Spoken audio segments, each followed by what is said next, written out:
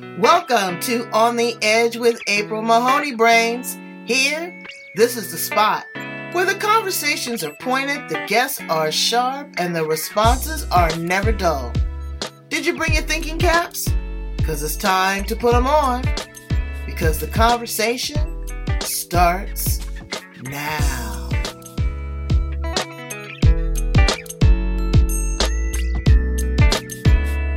Welcome to On the Edge with April Mahoney Brains right here. This is the address. This is the spot where the conversations are pointed, the guests are sharp, and the responses are never dull. Today, we have Ushmi one more time. Dosaja with a D. Dosaja. There we go. Ushmi Dosaja.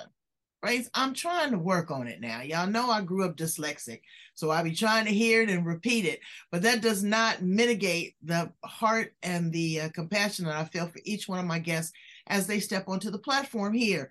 She and I have a great synergy. We are both poets, and she is a published author. We're going to talk a little bit about that. And also, she's a coach. What does that word coach mean? It's a big $25 word. You know, is that person there to support you, push you along, or boss you and try to change you? What does coaching look like in today's environment? So let's welcome her to the edge. Ushmi, hello and welcome. Hi, thank you for having me. Well, I'm so glad to have you. We're both up pretty early. Well, no, it's not early for me. It's afternoon for you. Where are you located? You're in Europe, right? That's right. Yeah, I'm just outside Berlin in Germany, so it's 4:30 aroundish. What is it like living in Germany? I hear it's pretty hip, in Berlin and all that. I've never been to that part of the world. Yeah, Berlin's fantastic. I think out of all the cities in Germany, at least the ones that I've been to, it's the most cosmopolitan. So I feel like I fit in here. It's very welcoming to all kinds of people, all kinds of vibes. So I think, well, no, I know. Yeah, Berlin is just, it's artsy. It's beautiful. Well, okay, so Berlin, I get that. So it's a melting pot. It's like the mecca of all. Is there diversity there? There's a lot of diversity? Well, a lot is relative. I think if you Right. compare it to the rest of the country, it's a lot, but you couldn't compare it with London, for example. It's Right. nowhere. Right. So how'd you end up there in Germany? I married a German. 12. That's the easiest way. Yeah. I married a German and he wanted to come back. So we lived in South Africa before we came here. And he wanted to come back and I wanted to be with him. So I came back with him. Well, good. Yeah. What was it like living in South Africa? South Africa was hard for me. I found, although I was born in Kenya, I have a Kenyan passport. I know what it means to live in Africa. I found South Africa, that was in 2003, not too far out of its own racial history. And I found that challenging. I found the levels of corruption in South Africa quite scary, the lack of security. And I say this with love, but you're fair skinned. You're not the dark, kinky haired assumption that people have of Africans. So, yeah. You're more what we call in the United States mulatto. I'm actually Indian. Oh, okay. That's my heritage. And we were brought to Kenya, as a result of colonialism. So I'm not, yeah. Yeah. Well, that can be a culture shock. But you are a woman that is very layered and very textured, and you have been able to overcome and adapt and migrate and assimilate to wherever you have been. So congratulations. Thank you. A lot of people, wouldn't be able to do that. Yeah, they start crying. Absolutely. Well, I have cried, but no, yeah. You're right. So tell us a little bit about you and how you show up in the world. How do I show up in the world? That's a fantastic question. I'd say I show up in the world as me. However, I am cautious of how or where I show up as me. So, back to the whole diversity thing, being a brown girl, for example, in a predominantly white country, that can also be racist. I need to be careful about that. When you say careful, okay, when you say careful, because I'm a brown girl too, is that I'm going to throw out some scenarios, maybe confrontations that you get in, maybe speaking up for yourself, maybe, maybe standing out in a crowd and, being, the once over. What kind of things do you have to be cautious of? I mean, are people blatantly rude? And I don't like to use the word racist, because in my opinion only, everybody's got a tinge of racism. Yeah, and I get that. Absolutely. You'd be disingenuous if you didn't say we're racist against our own. There's colorism among our own. Absolutely. The darker dark, or the lighter light, or the wavier hair versus the kinkier hair. So there is racism even inbred within us. Absolutely. So what kind of things are you cautious about that you could possibly be subjected to? I think it's this sense of, because I am in the minority, simple example, going into the supermarket and doing something wrong, so not in the traditional way that a German might do it, and being told, where I come from, we don't do it like that. And so these microaggressions, and I tend to be I use my voice, and sometimes, so when I say I show up as me, I also have to recognize there are times where I would like to use my voice, but I need to, for my sanity, take a step back and be able to ignore and just walk ahead and say, okay, this is not my thing. And yeah, so how do you respond? Absolutely. When I woke up, I turned 60 a couple months ago, and when I woke up, I had an epiphany. I said, April, you are not guaranteed another 60 years. Yeah, absolutely. And so now what I have to do is edit and filter and be cautious. Yeah. Is there ignorance? Because what they're doing is they're trying to light a fire up under your butt. They're trying to get you engaged. Yeah. And then, and then disrespect you publicly, or film you with their phone, or, have you arrested. I've seen some ugly things happen. So again, but it's hard.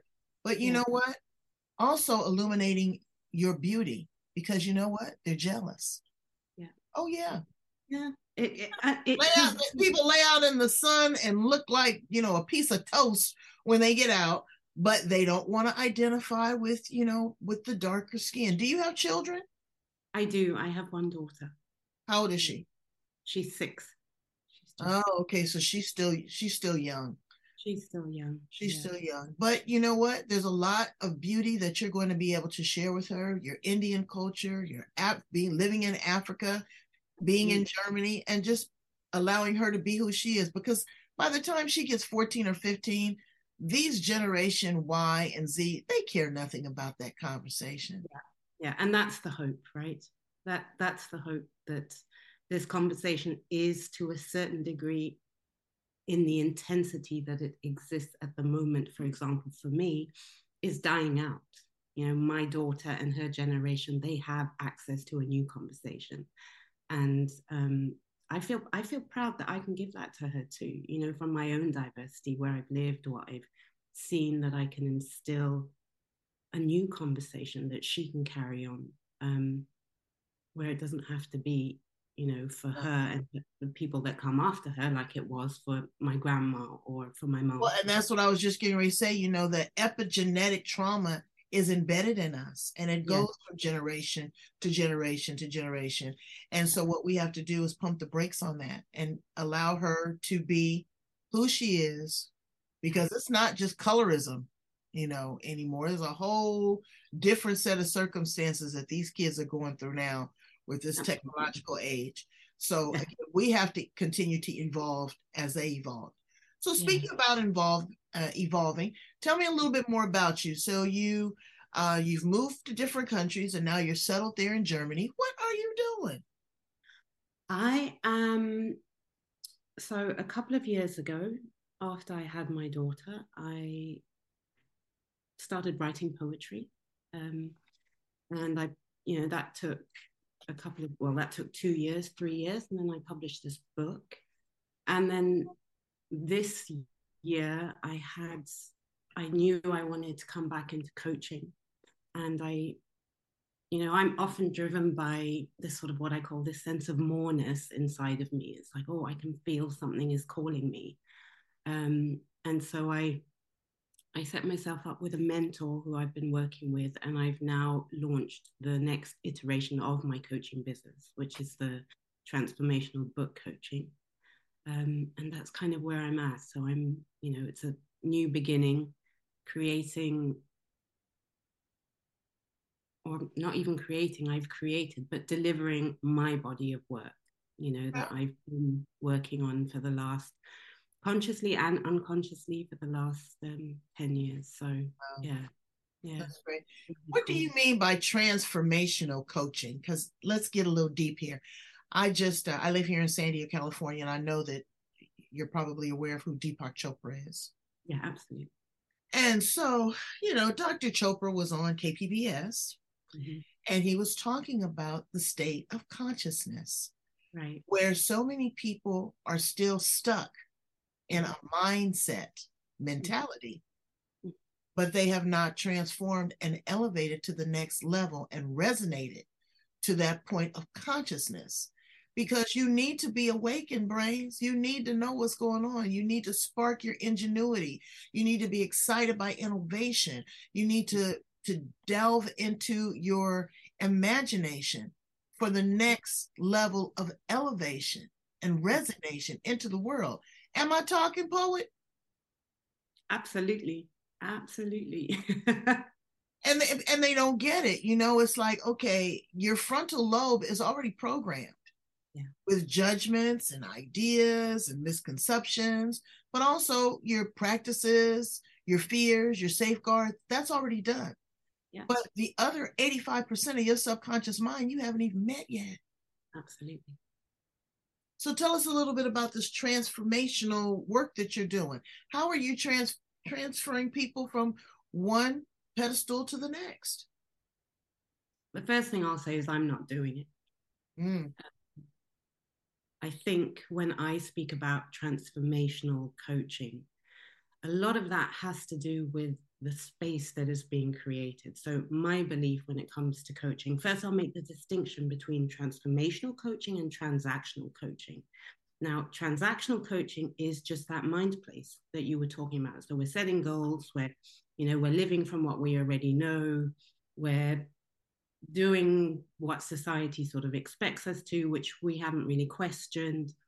Transformational for me is working with energy, and it's really about creating a space where the energy between you and I, or me and my coachee, and then the energy of transformation is all coming in to this space and informing the conversation. It's informing what wants to happen. It's informing how that, the new actions that person can take. So for me, that's coming from an elevated state of being rather than just I'm in the matrix and in a very 3D reality. Right. I'm in the vortex. I'm trying to get through the hole. Yeah, exactly. But I've gained weight and I'm stuck. I can't get there. So what do you say to the person that's stuck? I don't think we're stuck. I think the mind can get stuck in a loop, but I think if we're able, there is a story going on that we've latched onto that we believe we're stuck. But if we can pull out of that story, and I think that's what a good coach does, it helps you identify what is that story, and then helps you pull out of that story. And I think when we can pull out of that story, that's when we start seeing, oh, wow, there's this possibility, there's that possibility. I'm walking in the unknown. I can create anything. I'm mega, I am meta. And it's just... That's it. It's about being the meta human. Yeah. it exactly. and Exactly we that. may not, again, we may not actually see it in this current meat suit that we're in, Yeah. but energy and matter never destroy. They just transform. Absolutely. You know? Yeah.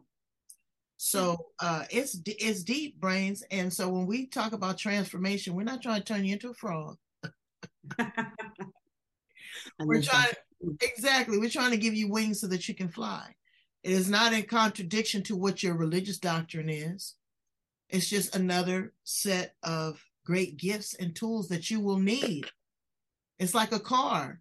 You have a car, but it does you no good if you don't have brakes and tires. There's things that you have to put in place to keep this motor running, to keep it churning. Who motivates you? At the moment, my daughter, and I know that sounds incredibly cliche, but I separated from her father a couple of years ago. And one of the things that I want her to know is that it's absolutely possible for a woman to not necessarily be in a relationship and still be successful. That for me is huge. I come from a culture where women traditionally have been dependent on their men, and that's not a bad thing. But I want her to know that there's other possibilities. It doesn't have to be the only way.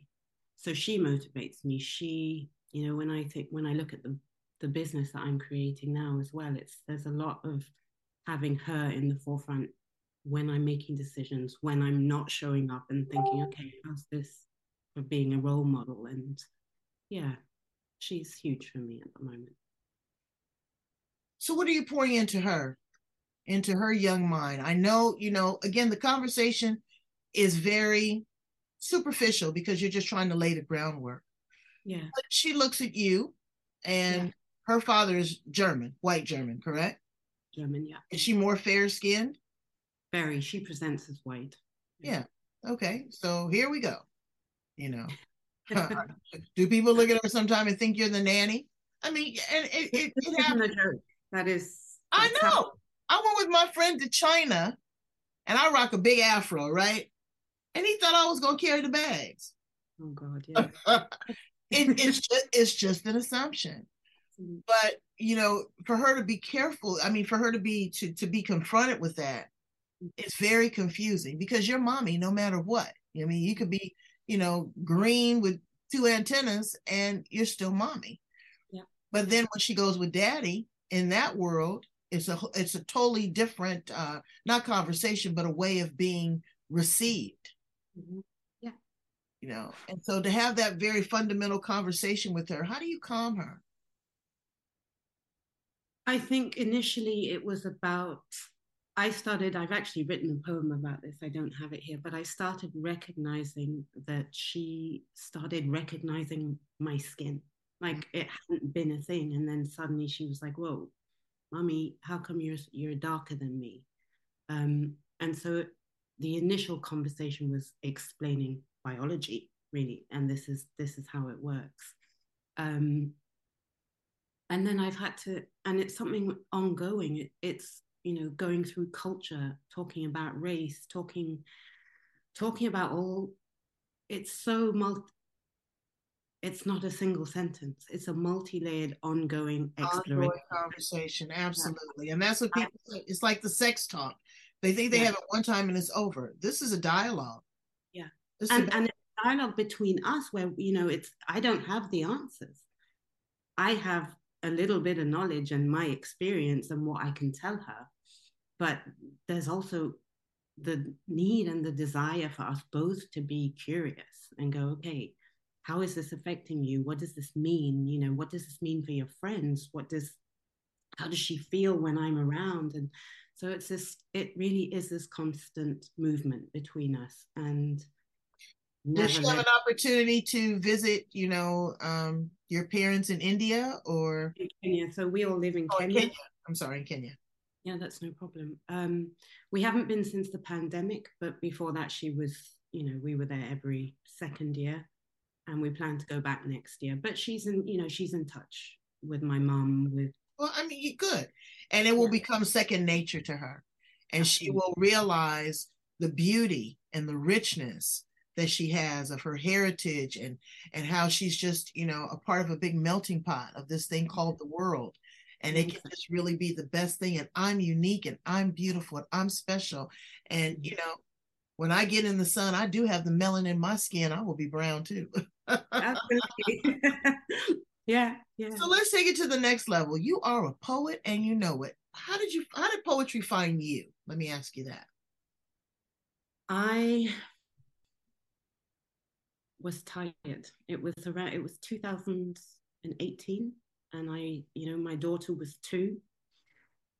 I was in that early mum stage. I was frustrated. I had, on the one side, this ambition to move my coaching business forward, and on the other hand, being a mum, not having support. And I was tired, and I wrote down a question. And the question, it was one of those existential ones, and it was like, who are you in your wonder? And I sat with that inquiry in my meditation. And then over 2 years, this like poems just kept coming through me. And so that's, for me, it's been a hugely spiritual journey, the writing of poetry. And feeling, we were talking about energy, feeling the energy of what wanted to be written through me. And so that's how I got into poetry. There was nothing academic, or, I never had this desire to be a poet. I'd always had a desire to write a book. But poetry was, it was something that just arrived in my lap. And yeah. Well, can we cuddle up in your lap and you read to us? We want to hear a little bit about the book, and you're going to read us an excerpt. Yeah, I can do that. So the book is called, I'm not sure if you can see that. Let's see. Pull it back. Yep, there it is. Okay, perfect. Bloom in Your Own Time, a collection of poetry for the emerging woman. And I was tuning in before we started to see which poem I would read. So I'm just it's called Become Luminous, You Must. Get to know how wondrous you are. Please, astound yourself, freak out, think you're a little crazy. Be big, allow yourself to expand. A diminished being has helped no one, ever. Take every thought that doesn't serve you away, or choose to let them stay, but always come back to your wonder, because that's the game you were meant to play. Brag a bit, it's okay, even safe. The world can handle you, your bigness. It's only you who needs to learn to get out of your own way. Shine, my darling, collapse stars if need be, bring forth new reality. But above all, trust. The most you can do is become luminous. You must. Oh, that's heavy. And I totally understand, and I get what you're saying. So, we do the hand claps and finger snaps here. Do you have speakeasies there in Germany? We do. We spoke about this already. I'm still looking for one in English. Yeah. Oh, that's right. That's right. We did talk about it in the green room. Because your voice and your voice inflection is so powerful. Have you done your poems audibly? I have, but not as a book. And I think that might be one of the next projects. Just as an experience. You don't have to do the full-on book, but just, because it's gravitating. I'm going to read a poem because I'm a poem too. Okay. Yeah. And I like to do these little bookmarks. So this one's called Bedtime. Unwind between these flannel sheets. Surprise. A chocolate peppermint treat laid on my pillow, warms my mouth. Oh, how sweet. He's asleep. I grab my book, lay down to retreat. A special place, quiet and unique. At my peak, I'm captivated by every word the author speaks. I'm at the end. I feel complete. I turn to close my eyes, sweet slumber, warmed by body heat. Rub my back, rock me to sleep. Oh, beautiful. I love that. I just Isn't like poetry amazing? Poetry is amazing, and there's so many different types. There's rhyming, there's haiku, there's, almost short stories. But what it is the interpretation of maybe not even so much the poet, but the people that receive it. Because don't you go places or you read and people get a different meaning and you're going, wow, I didn't think that I had included that in this message. Yeah, I just had an experience this week. A girl wrote to me that I know, and she said she'd been guided to buy my book, and we've just met each other. And she was holding a writing session, and she'd been guided to buy my book, and she opened the page, and the poem that she landed on was the one that she felt that she was going to use in this writing session. And I heard her today speak the poem out and provide her interpretation. And I was thinking, wow, okay, when I wrote that was a personal journey for me. I was speaking about, what had gone on in my own life. And then hearing someone else read it and then provide their understanding through their filter. It's incredible. But again, for me, poetry isn't the words, it's the energy. It's what lives behind those words before we go into the whole meaning making. Absolutely. Yeah. And I like how you say that, meaning making, because you are basing upon your life experience, your interpretation, your feelings, your emotions, our prejudice, our judgment. Yeah. We are a part of that. Yeah. So what would you tell a woman that's in a quandary right now? She's just ready to throw up her hands. I am in a relationship that is not serving me. I am a single parent. For the most part, I feel lost. I don't feel like I'm worthy. I'm not good enough. But I want to transform. I want to get out. I want to break out of this turtle shell. What do you say to her? I'd ask her firstly to go and buy my book because perfect. But I would say that she's, from the sounds of it, it sounds like something new is wanting to emerge from her own being. That she's evolving. That all of those endings, the relationship, and all of that is, those aren't bad things. They're things that no longer serve, and it's time to step into whatever is calling her next. And it would be to do that inquiry. What is calling you? What do you want? What do you really, really want? Not just on the surface. Like, what is it in you that you want? And go from there. Yeah. So many people don't know what they want. No, but we're not. No, and I think that, again, if you absolutely knew what you wanted, you would be in that mindset. You would not be moving towards that meta-human because you stopped the creativity. Yeah. You said, oh, okay, I'm satisfied. I've got the house. I've got the car. I've got the, the looks and the clothes and all that. What else? What else is going to be there to make me happy?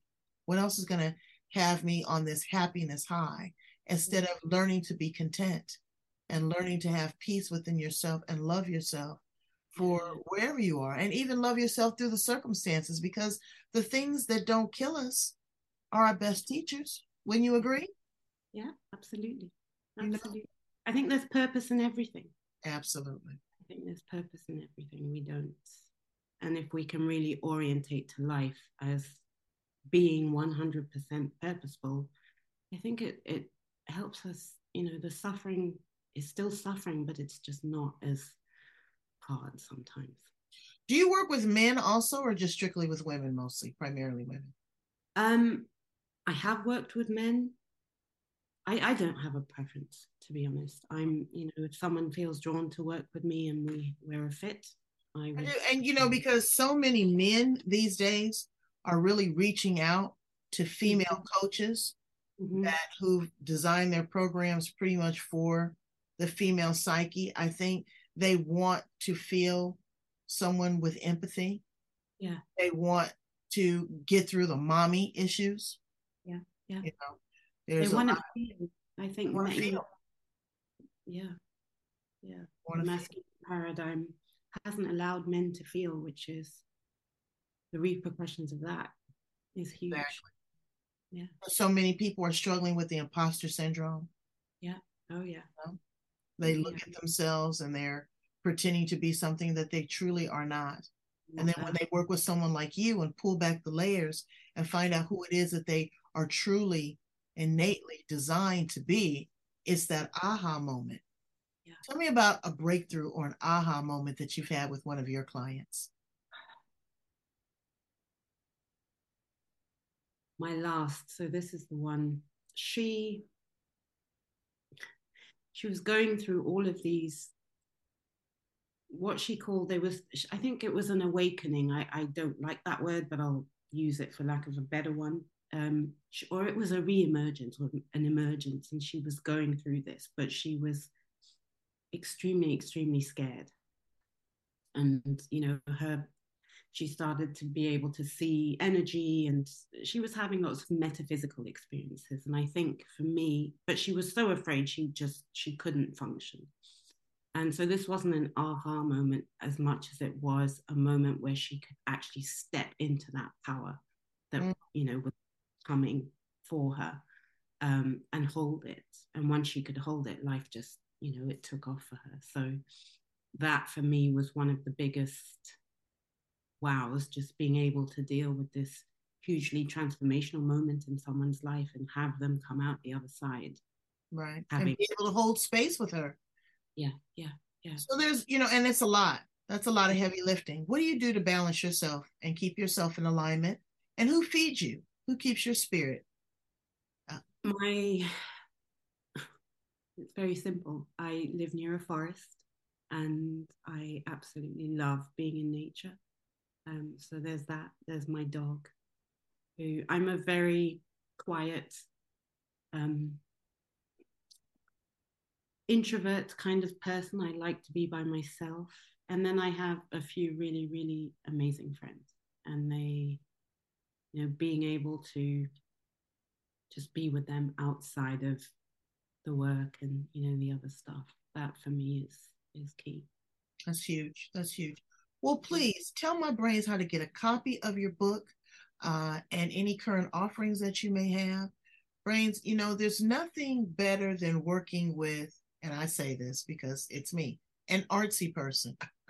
Because what we do is we don't look at the surface.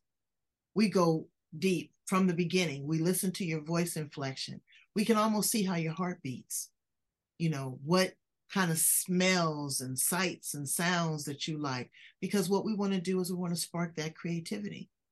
So working with an artsy person as a coach is an extra value add, because they're going to help you find, maybe the painter in you, maybe the musician in you, maybe the baker in you, maybe you make good cookies. But what they're going to do is they're going to pull that out.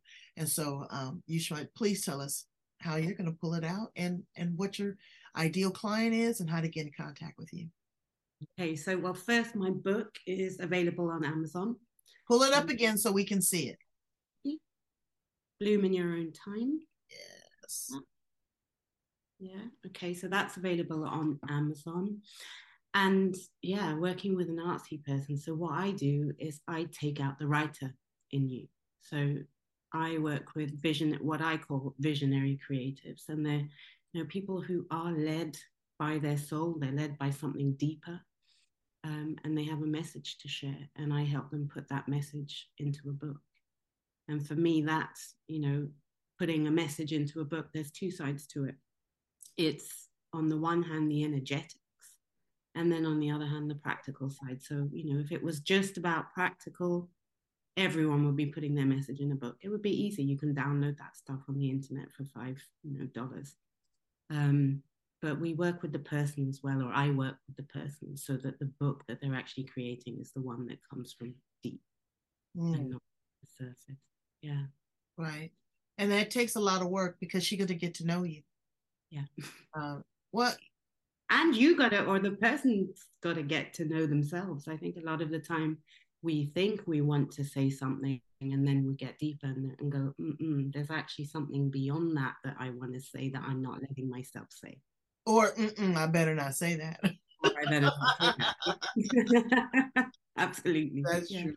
So tell my brains how to get in contact with you, your website. My website is ushmidosaja.com.